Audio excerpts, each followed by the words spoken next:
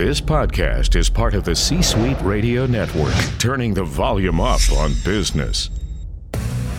Welcome to Socially Supportive, where you'll hear the hottest insights and discover cutting-edge technology as we take you behind the scenes with the latest authors, top executives, and industry thought leaders. This is Customer Care the Social Way with your host, Frankie Soche.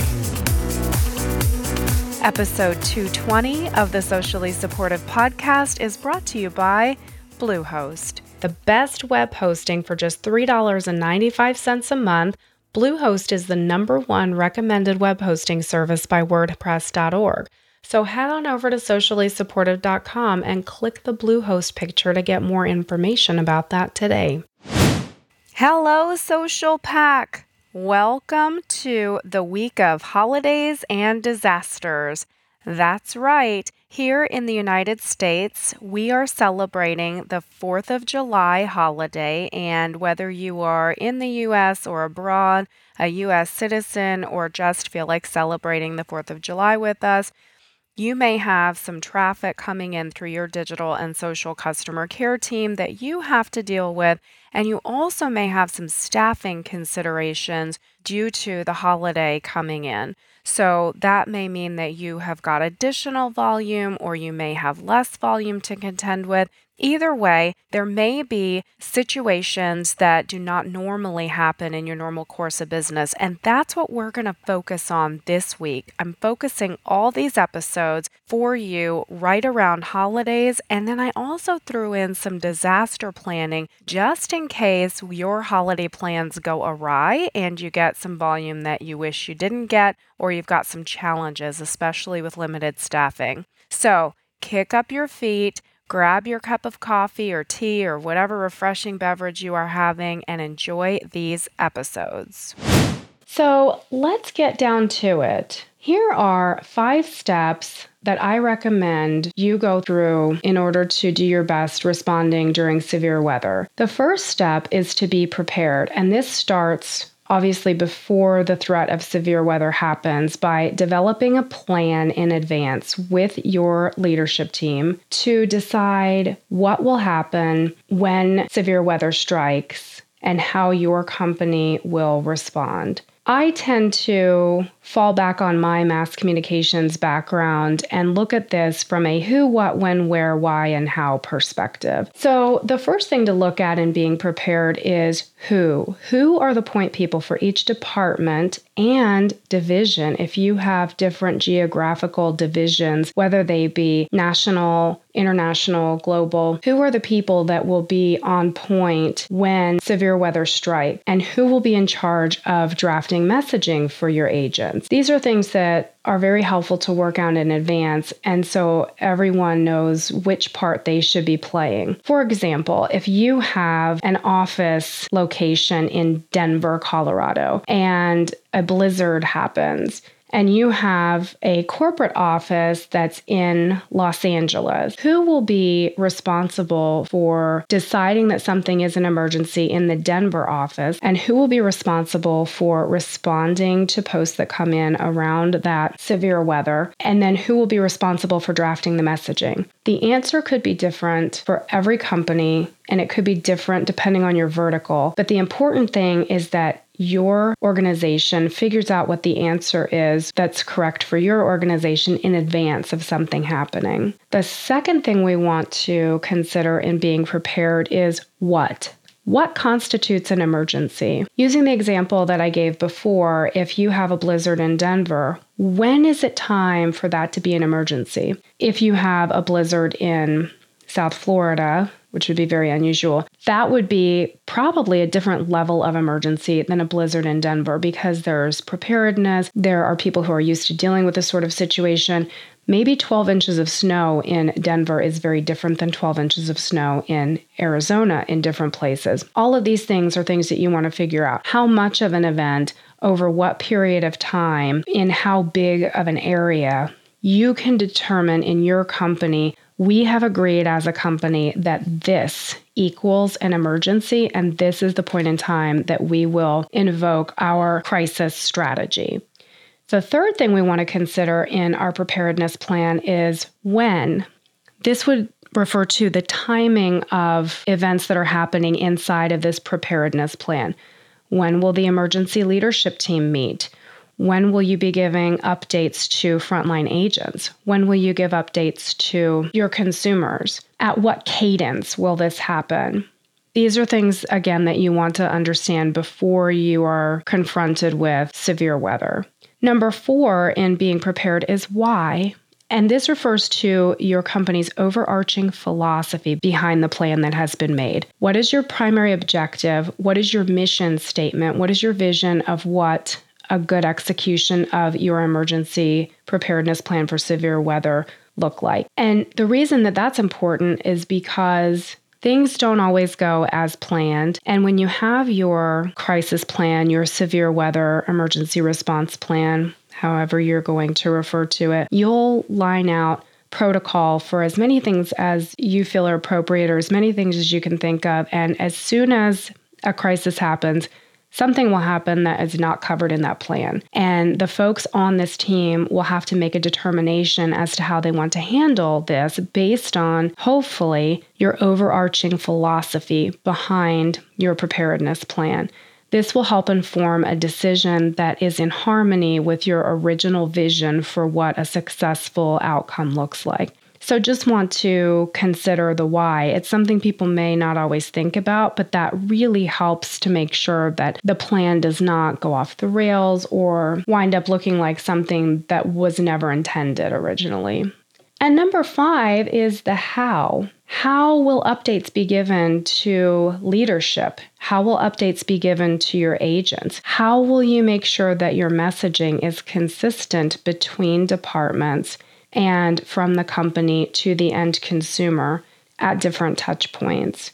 Another how that's interesting to consider is how will your agents gain access to the internet if a loss of power occurs? On teams that I've led before, there have been different approaches at different stages of the team. One approach could be that there will be backup generators at the location where your team is, so that if the power does go out, there are emergency backup generators and your team has access to the outlets that are attached to these backup generators. Another approach is if you can't get into the office, potentially there are laptops that can be assigned to the folks that are working on your social media customer care team, where they can take these laptops home the night before or have them with them at all times, so that if they need to boot up, they are able to access your network and complete the work that they need to do from a company-issued laptop. Also, if you have a work from home program for your agents, you may also just have your software connected to their home equipment or your home equipment, and then they're able to access and work posts from home. Whatever the appropriate situation is for your company, you'll just want to know in advance if your agents have a hard time getting into the office to respond to your customers. What will the plan be to make sure that your customers are able to be responded to? If you need to let customers know that you will be unable to respond for some point in time, you'll want to make sure that there is someone that you can appoint that will be able to make that post on behalf of the company. The second step is about considering your staffing. Now, hopefully you have added overtime in advance if you had any notice that there was going to be a situation or a weather event or what have you. Hopefully you've already asked people if they wanted to sign up for overtime, and you've made sure that you've got an abundance of people to be able to respond to your posts and all of that. You also want to ensure that you have chosen agents that are very good at solving problems. You really want your best agents on staff when you're going through some sort of emergency situation. I recommend that you go back and listen to episode 5, Hire the Right Type of Agent, because it does explain in there different types of agents and the type that you want to make sure that you can get things done when things need to get done. Step 3 is during the crisis, you want to be responsive. You want to hopefully let customers know in advance what the company's plans are. For example, I got emails ahead of Hurricane Irma from USAA, from different credit card companies, different banking institutions, to let me know what I should do to be prepared for Hurricane Irma to come and to understand what the company's intentions and plans were once the hurricane arrived and how I could contact them if they needed them. That type of advanced communication is great. And then during the event, you want to make sure also that you are setting a schedule to provide regular updates to consumers and stick to that schedule. For example, if you're a power company and you post proactively on Facebook and say, hey, there is severe weather that's coming through. We have X number of outages. We will be updating you periodically, maybe every 2 hours or whatever is right for your company. You want to announce what that cadence is, because then folks know that there is something that's coming and they should have more information in 2 hours. Even if in 2 hours the answer is there really are no new updates to give you, that at least gives folks something that they can hang on to and understand what's going to be happening in the future. Number 3 under being responsive is consider creating an outage map. In the example given with the power company, I know I'm picking on the power company, and it's because I've just been out of power for 24 hours, but I'm so excited that Georgia Power has us back up and running. Thank you so much. As a matter of fact, last Friday, we had Emerson Cunningham on, who works with Georgia Power. So Emerson, if you're listening, you guys did a great job. We want to maybe consider having an outage map. This gives power to the end consumer to check and find updates for themselves without relying on having to reach out to your company and hear back from them to understand what's happening. So I know that that can be a sticky situation. Sometimes your public affairs department doesn't want to advertise the fact that there is a service issue or there has been an outage, because it can, shine a bad light on the brand. But I do think that there's an argument to be made for excellent customer service and to have a great customer experience, to be very forthcoming with your customers and let them know that this is the situation. Step 4 in responding during severe weather is to make sure that you're managing your volume. On episode 6, Respond to Everything, I went into detail about different ways that you are able to organize your post volume so that you can get through as much of it as possible. All of this depends on which type of customer engagement platform you're using as to what features and functionality you can deploy to make sure that you're getting through your posts as quickly as possible. And so if you do have specific questions, feel free to email me at frankie@sociallysupportive.com. I'm happy to go through different strategies that you can use based on the tool that you're using. I will say that there are, on episode 6, different prioritizations that you can use. If you have a tool that allows you to prioritize your volume, you can prioritize as priority level 1 outage inquiries and go from there. And then you can manage the volume by making sure that some percentage of your agents are working all of the priority 1 posts that are coming in referring to the outage. And then some other subset of your agents could be working posts that are not about the outage. Perhaps you have an outage in just a portion of your service area. And if that's the case, then you'll want to have some agents focusing on that. But perhaps there's another section that needs help for items that are not related to the service outage. If that's the case, it is helpful, I think, to manage volumes if you take a portion of your agents and have them working the things that are not related and just put like things together. That can help make sure that you are not getting too far behind for folks that are not in the outage situation, and that you are getting through the outage posts as quickly as possible. But check out episode 6 for more information on that, or reach out to me directly. The last step that I want to talk about in responding during severe weather is delivering the all clear. This is something that can be overlooked because in the heat of the outage, you're working as fast as you can to get through as many posts as you can. You're working as hard as you can. And when the all clear comes and everything is back to normal, you can think, yay, this is so great. I'm so glad we're not in an outage situation anymore. And then forget to announce to the public that you're back to business as usual. Well, why is this such a big deal? You probably ask. Couple of reasons. Number 1, I believe that when you're communicating to the masses, if you've sent out a mass communication that says there is an outage, you want to make sure that you go and close that out with the mass public that you've sent the notice out to let them know there was an outage and now the outage has been taken care of. And this is a good opportunity to thank customers for their patience and their dedication to your brand, to let them know that your agents were very happy to assist them and look forward to assisting them in the future. The other reason that it's very important is because there could be hidden in your outage volume, there could be some customers who are without service, but they are not related to the outage that you're going through. They think they are because it's happening at the same time as a coincidence. But if you go back and announce to everyone, hey, everything's all clear, everything should be working fine for you, this alerts customers who are not part of that outage or who have additional needs from your company to get their service working properly again.